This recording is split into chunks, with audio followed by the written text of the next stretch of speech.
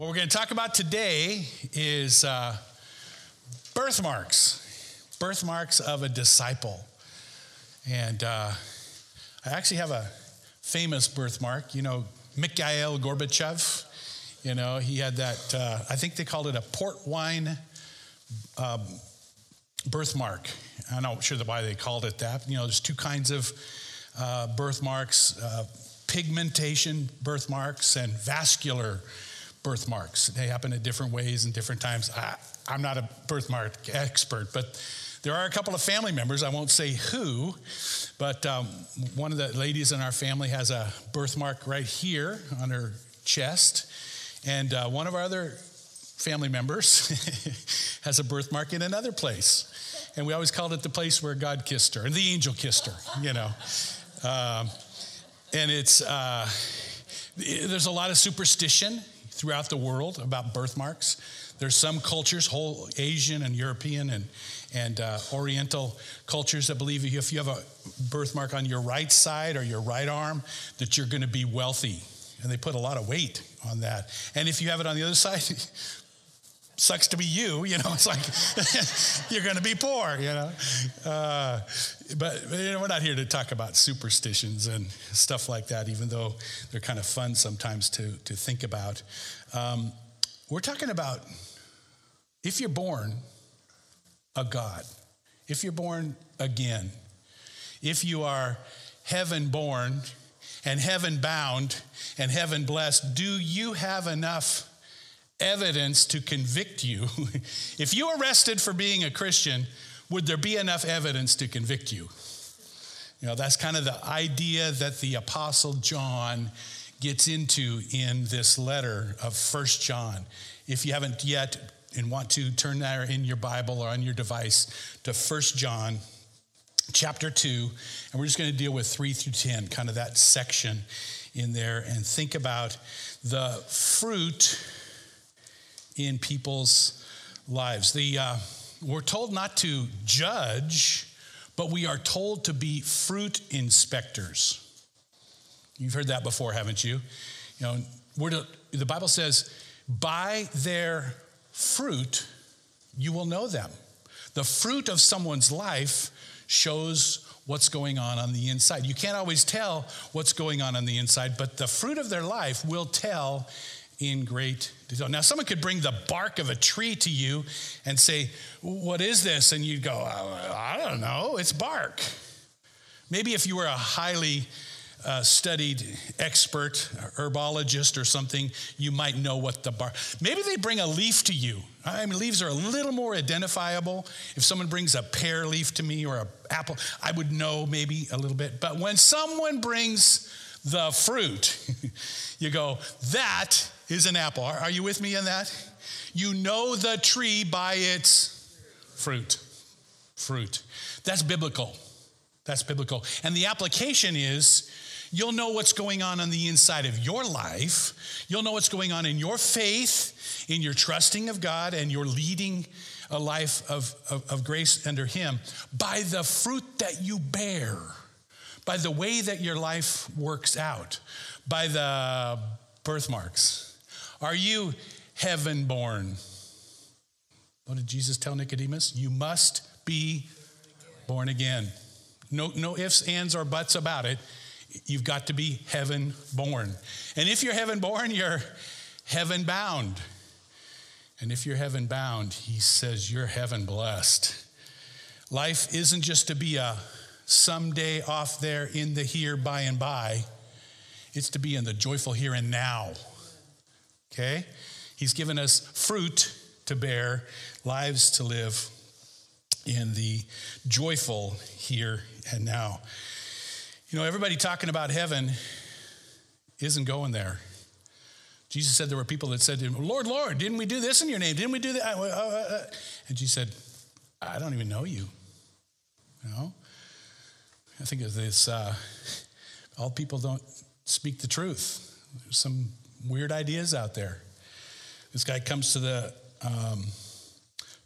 doctor. He's in the doctor's office, and the doctor's attendant comes in and says, hey, there's a guy in the waiting room, and he believes he's invisible. and he wants to be seen. Well, go tell him we can't see him. You know, people make up all kinds of things, don't they? That's really bad, isn't it?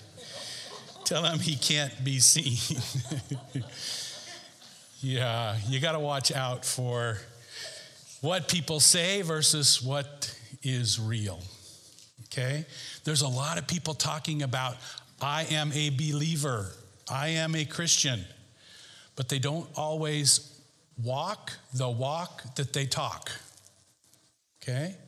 That's really what we're thinking and talking about today. In fact, 3 different times in this passage, the Apostle John will nail. If someone says this, but does this, he's a liar.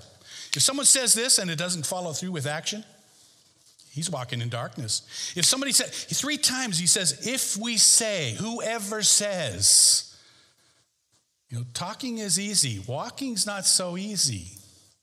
Talking can be faked. Walking is hard. Fruit cannot ultimately be faked. When your walk doesn't match your talk, you can't be seen either. You know. Now, there's sometimes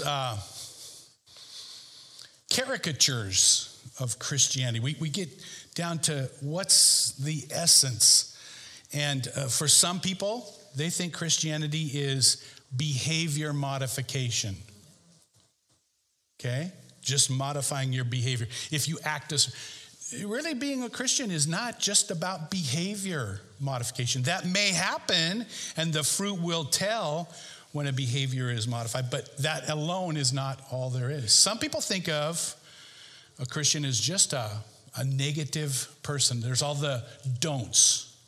There's all the things you can't do, all the reasons. And, you know, think of God as a cosmic killjoy. You know, he's always stomping on all the fun we might have, you know.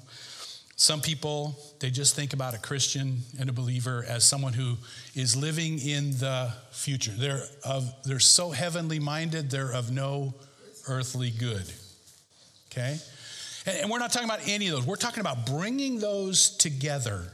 Our heavenly mindedness, our being born of heaven bound and being heaven blessed now, bringing those down into a reality that shows us. Let's just take the passage now and let's just read it together in its entirety, and then we'll tear it apart. Does that sound good? We know that we have come to know him if we keep his commands. Whoever says, that's the first one. Whoever says, I know him, but does not do what he commands is a liar, and the truth is not in him. In that person. But if anyone obeys his word, love for God is truly made complete in them. This is how we know we are in him. Whoever claims to live in him must live as Jesus did. Dear friends, verse 7, I'm not writing to you a new command, but an old one, which you've had since the beginning. This old command is the message you've heard. Yet I am writing you a new command. Its truth is seen in him and in you, because the darkness is passing away and the true light is already shining. And anyone who claims, there's the third one, anyone who says to be in the light but hates his brother or sister is still in darkness.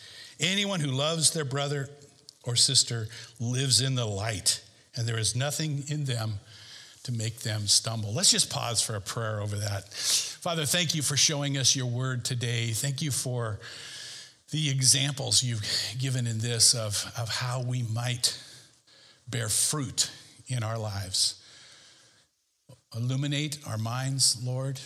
Show us how we might change, how we might grow, how we might become more like Jesus. This is our prayer in Jesus' name. Amen. Amen. Well, let's tear this apart. I've kind of made 3 distinctions here about birthmarks, okay? Things that you can tell whether you're born of God, heaven born or not. The first one is, it has to do with allegiance or submission to the lordship of Christ. Submission to the lordship. It's something that we don't always focus our attention on. A lot of times we like to focus on the saviorhood of Jesus, but not necessarily on the lordship of Jesus. There was a time in the 70s when I remember people said, don't worry about the lordship of Jesus. Just have people make decisions. Just make a decision for Jesus, get them saved, quote unquote, and then we'll worry about the lordship. But in biblical terms, those things come closely together. Remember what God says about the lordship of Jesus? He says, believe in the Lord Jesus Christ. The Lord Jesus Christ, and you will be saved. Acts 16:11. Confess with your mouth that Jesus is Lord.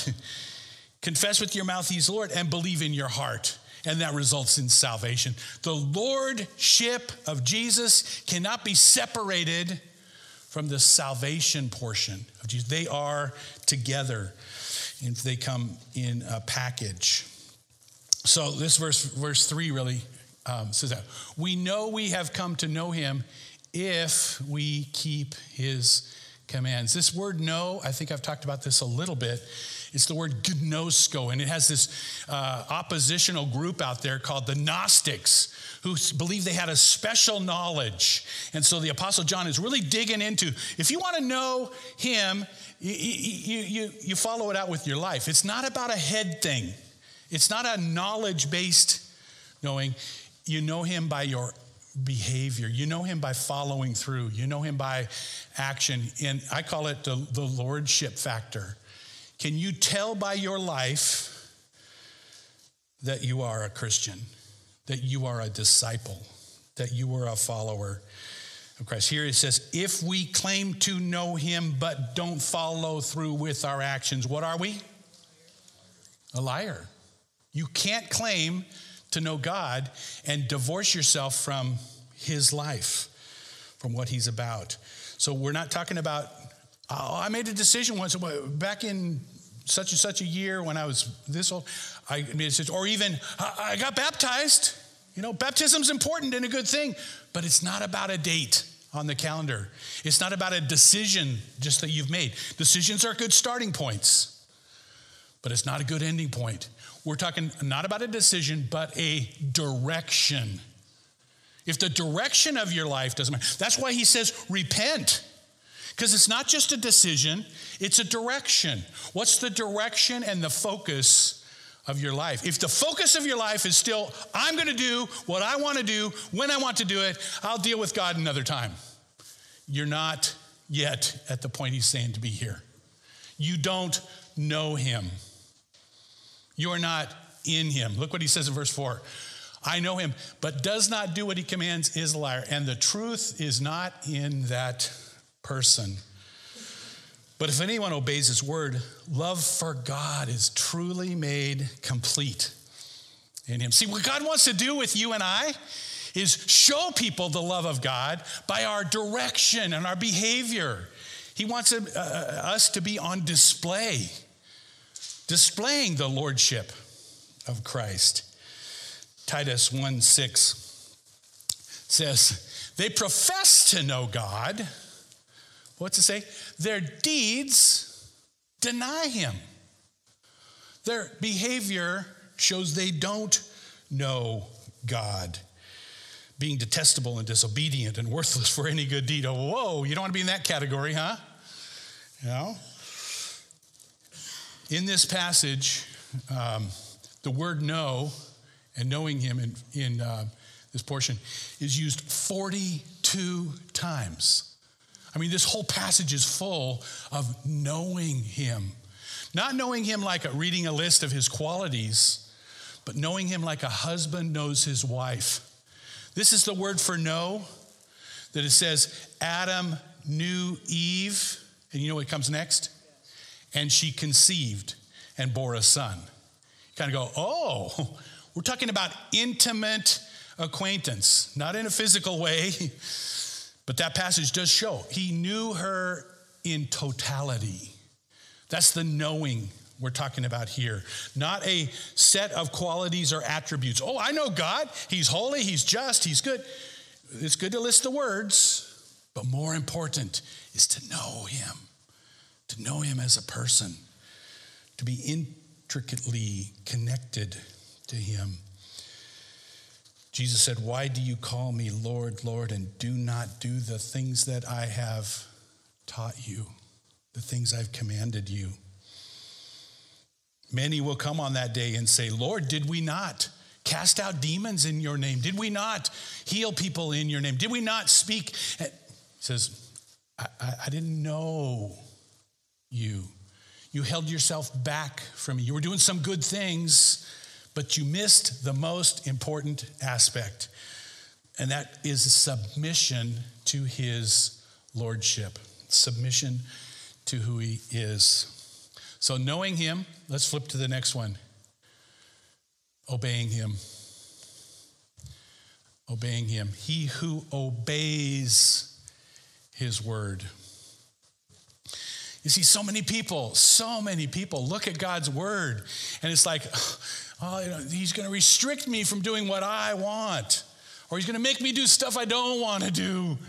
And no, when you love God's word, when you embrace it and you say, no, I want to do what he wants. I'm eager to do what he says. I want to obey and grow in his word. Obeying him, verses 3 and 4, is all about keeping his commandments. He says, there are not a lot of commandments here. They boil down to just a few. Is the desire in my heart to obey or to disobey, to grow in him or to fail to grow in him? Jesus said, third one, loving him. So what have we got? We've got knowing him, obeying him, and loving him. And they make the package of the lordship. As you know him, as you obey him, and as you love him, it brings up love for God is the lordship. If you love me, keep my commandments. Whoever keeps my commandments is the one who loves me. Jesus was pretty clear about that in John chapter 14. Whoever loves my commandments and keeps them is the one who loves me and the one who... So look at this word right here. It's in both of our passages. Whoever keeps them. What does it mean to keep the commandments? Two main things. The first one, we would say to treasure them. When you keep something that's valuable to you, you treasure it. So I just got to ask you an application question. Do you treasure God's word? Do you treasure his commands? Do you look at them like the Jeremiah said, thy words were found and I did eat them, and thy word was unto me the joy and rejoicing of my heart. I got so excited when I got into God's word. I treasure it. I keep it. That's the first one. The second one, it's actually a sailor's term. It's a term that mariners would use as they're out on their boats. They didn't have the instrumentation that we have today. They didn't have GPS and all that goes into boating these days. But you know what they had? They had stars. They had the moon and the stars. And when a sailor was keeping the course, when he was keeping the ship, or they even use this term, keeping the stars. I mean, you go, how can I keep the stars? They kept the stars in the motion. They knew where they were going because the stars were showing them north and south, east and west. Their direction was being kept by their keeping. That's the word that's here. That's the word that says, if we keep his commands. Where it says, we know him. It's the present one. If we keep his commands. Are you using God's commands to orient your life? I mean, that's what treasuring it and orienting your life around it is keeping it. Whoever has my commands, that's good, and keeps them is the one who loves me. You see how those are connected? He wants you to love him by keeping and being in control, being controlled by his command. You are submitted to his leadership and your loving God with that way.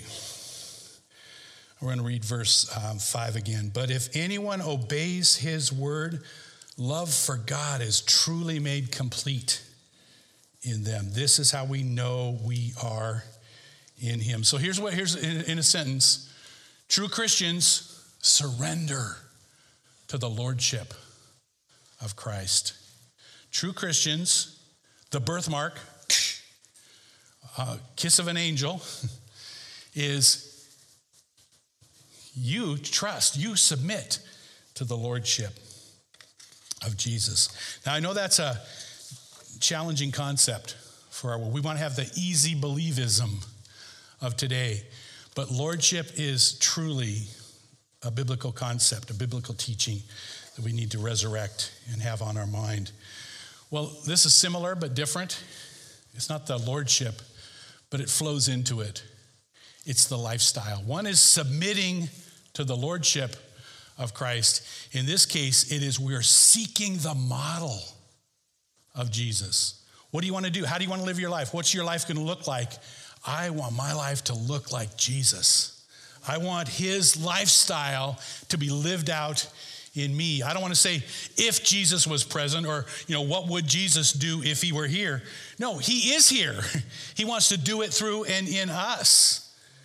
How are we going to seek the model, the example, the pattern of Jesus' life? So here's the word, Christ-likeness.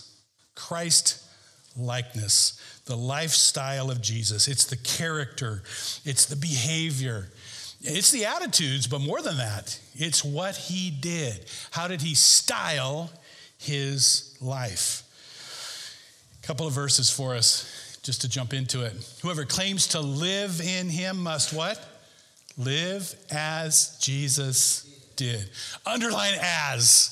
The whole word, the whole concept here is wound up in that as. Live as Jesus did, as Jesus lived.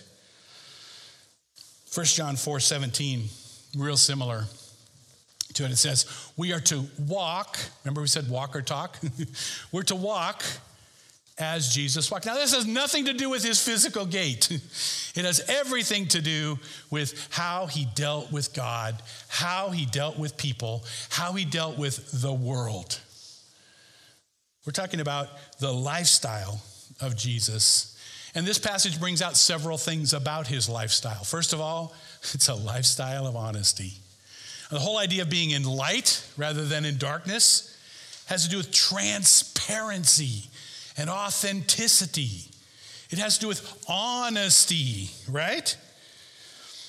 Nothing is hidden from his sight. Let me read verses 6-8. Whoever claims to live in him must live as Jesus did. Okay, that's the banner.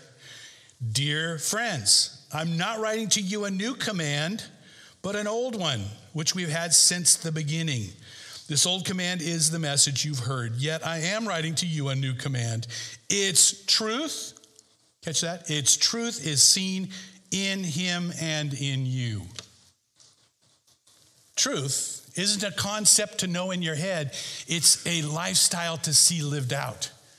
He's saying truth is seen in him and in you because the darkness is passing and the true light is already shining.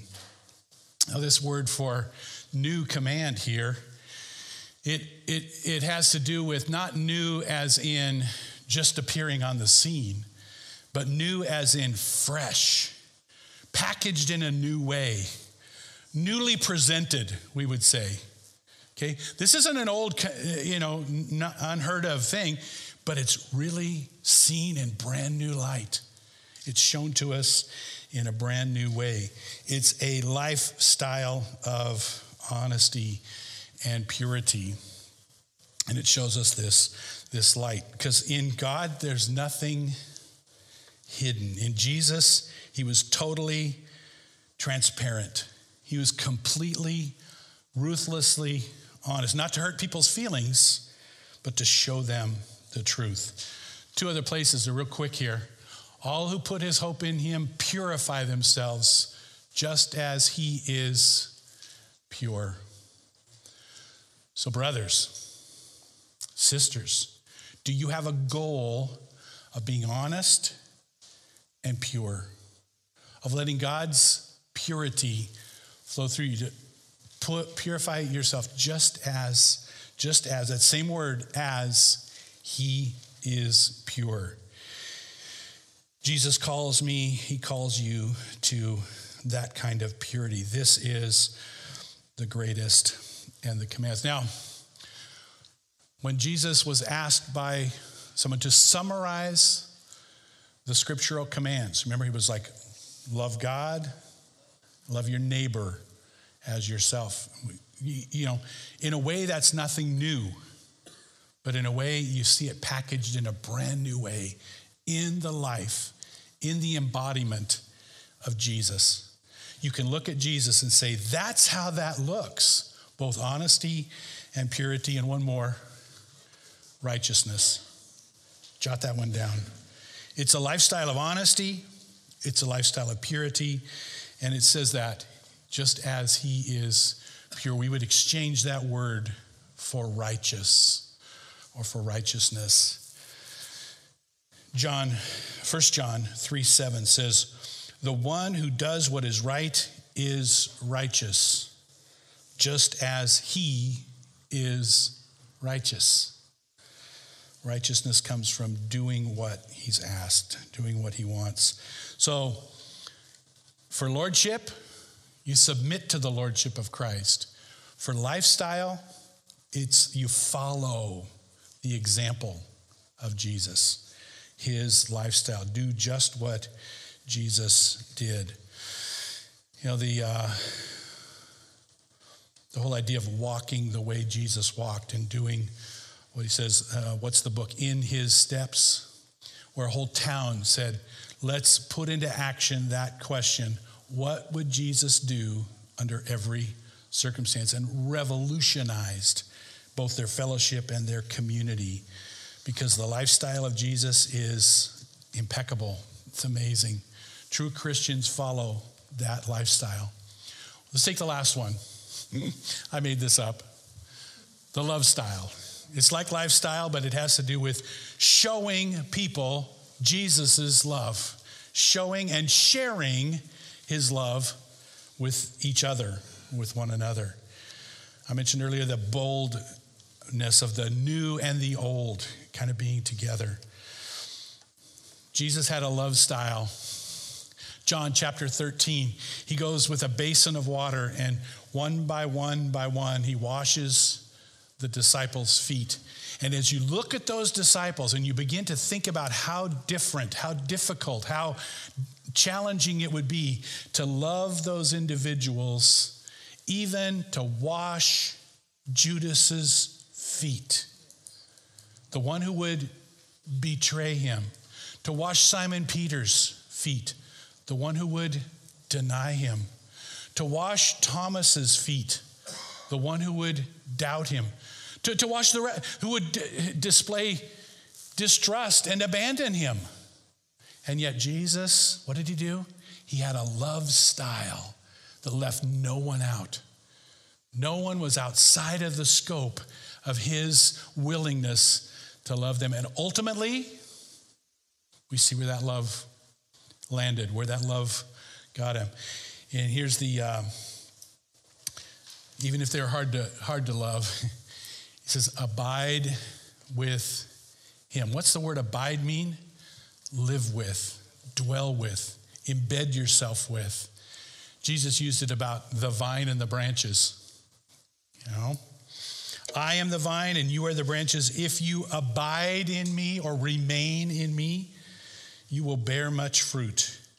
Apart from me, you can do nothing. For you and I to see fruit in our lives, we've got to abide, dwell, live. Our responsibility isn't to behave in a certain way and focus on behavior modification. Our responsibility is to embed ourselves and contain ourselves and to be so closely connected to the vine that the fruit is a natural outcome of that. We don't go, I got to produce some fruit, and out of sheer willing it to happen, try to make it happen. No, it's the opposite. We get the joy of abiding in Christ, and the fruit becomes the second nature. The fruit becomes the after effect. The fruit is because we're abiding. Are you catching that? We get to abide. What does a branch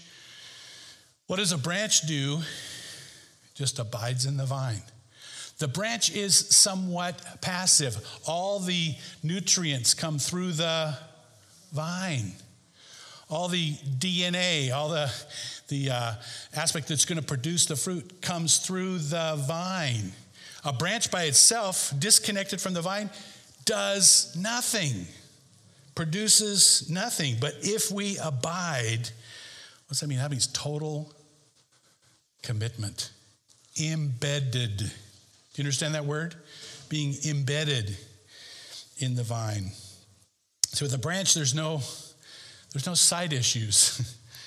The branch just has one thing to do. Aren't you glad that you don't have a ton of things to do? You just got one thing. Remain in Jesus. Connect with him. Stay connected with him. Devote yourself to time and love and energy in your relationship with him, and all the fruit, the lifestyle that we're talking about, the obedience is second nature. It is going to happen. John 15, as the Father has loved me, so I have loved you. Now that you've seen my love, he says, remain in me, abide in me, stay close to me, don't forget me, never let it go. Keep it in your mind, keep it in your heart, keep it before you, abide in me. Look what he says, and remain in my love. Now remain, abide in my love. If you keep my commandments, you will remain in my love, just as I have kept my Father's commands and remain in his love. I have told you this so that, what's he say? My joy may be in you. See, we're not to live a Christian life with this concern and consternation on our mind. Always, I got to do, I can't do, I got to do. No, we're to be having a relationship with him that leads to a joy and passion-filled life. Folks, we should be the most passionate, joy-filled people on the planet. It should be we have the passion, the joy of Jesus. The Old Testament says, it's predictive of Jesus, and then Hebrew repeats it. It says, he had been anointed with gladness more than all his other brothers. It's talking about Jesus. Now think about it for a minute. Our culture doesn't usually focus on this. Jesus was the happiest man on the planet. He says he was anointed with gladness, not a lucky go easy kind of, but a deep abiding joy. He was anointed with gladness more than all of his brothers, more than anybody else who was alive at the time, and more than you and I. If we want to have, and if we have an abiding relationship with Jesus, we're going to be anointed with gladness as well. We're going to be overjoyed. You get that? Overjoyed. Not just joy-filled, but overjoy-filled. He says, you will remain in me, and my joy may be in you, and your joy may be made complete. Your joy may be made full. Your joy may be over full.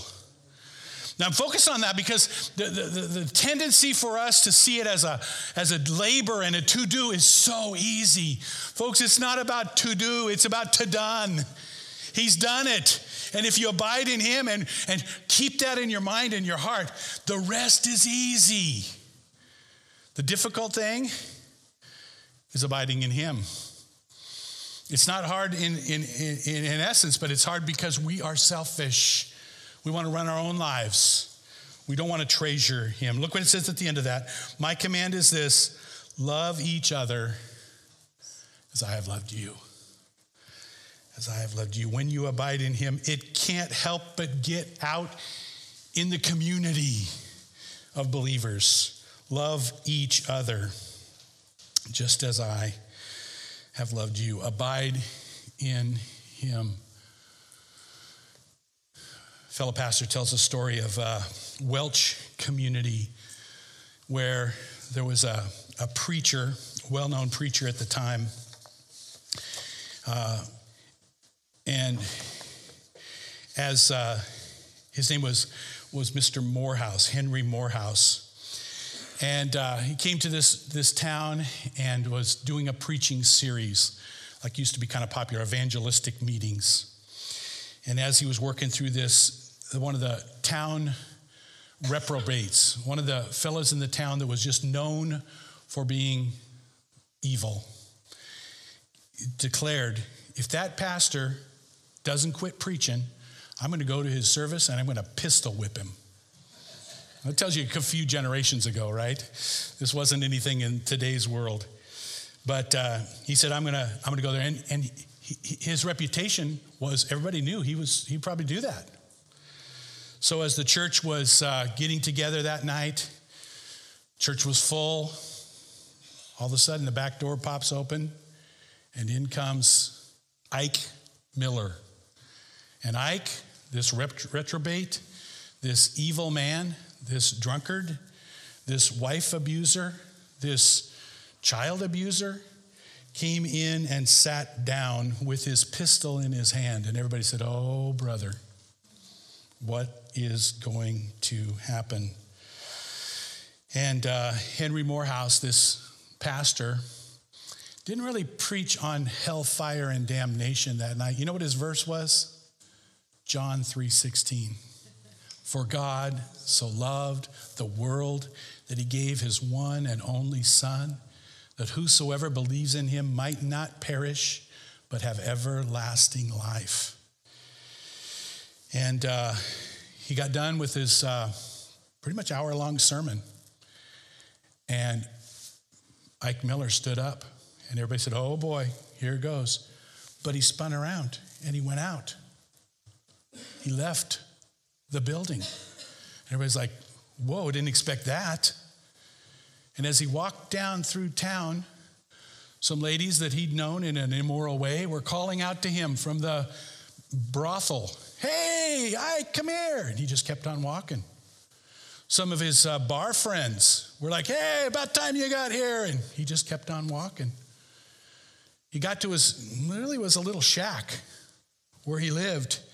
Went inside, and there his kids saw him, and they thought he'd come home drunk again. So they ran and hid under the bed, and their mom kind of put her skirt around the bed just to kind of hide them, and she didn't know what to expect. And he said, come here. And he asked them to get down on their knees to pray. And just that one sermon on love had so affected him. He didn't know how to pray, though. He started a prayer. He said, Lord, he didn't know what to say. He said, Jesus, and he couldn't keep going. Then he remembered from early in his life, when he was about 5 years old, a little prayer that he'd learned. Maybe you know this one. And he prayed this prayer out. Gentle Jesus, meek and mild, look upon this little child. Forgive my simplicity and suffer me to come to thee. All he could remember was that his mother had embedded in his heart at an early age. And everybody was like, Henry Morehouse, why didn't you preach on hellfire and damnation? What Ike needed was the thing we're talking about today, the love of God. It's the love of God that motivates us to repent. It's the love of God that draws our hearts to him. It's the love of God that helps us obey, not the beating of God, not the retribution of God, but the love of God. Oh, that we would dwell and abide, that's the word here today, abide in his love, abide in his grace, abide in his mercy. What he needed was this huge dose of love, and that's what we all need, regularly, every day, all the time. In fact, loving God and loving people, they are so intricately connected. He says, how can you, if you claim to be in the light but hate your brother and sister, what happens? What's the deal? You are still in the darkness. If you claim, Jesus, think about it this way. He says, if you say you love God, that you can't see, but you can't even get along with your brother that's right here in person. How does that make sense? It's a lot more difficult to love an invisible being like God when you can't even get along with the visible being of a human. He connects those together. Anyone who loves his brothers and sisters lives in the light. There is nothing. It will remain in my love, just as I have kept my Father's commands and remain in his love. So he's just saying, love people. You can't hate and pretend to love. You can't hate God and you can't hate people. What did Jesus do on the cross? Father, forgive them, for they don't know what they're doing. If there was ever a time when you would hate back, hate coming at you, what did Jesus do? Just the opposite. He loved instead, loved in spite, for God did so love the world. Love one another as I have loved you. Let's bow in prayer. Heavenly Father, thank you for your grace, for your mercy, for your love. You amaze us all the time.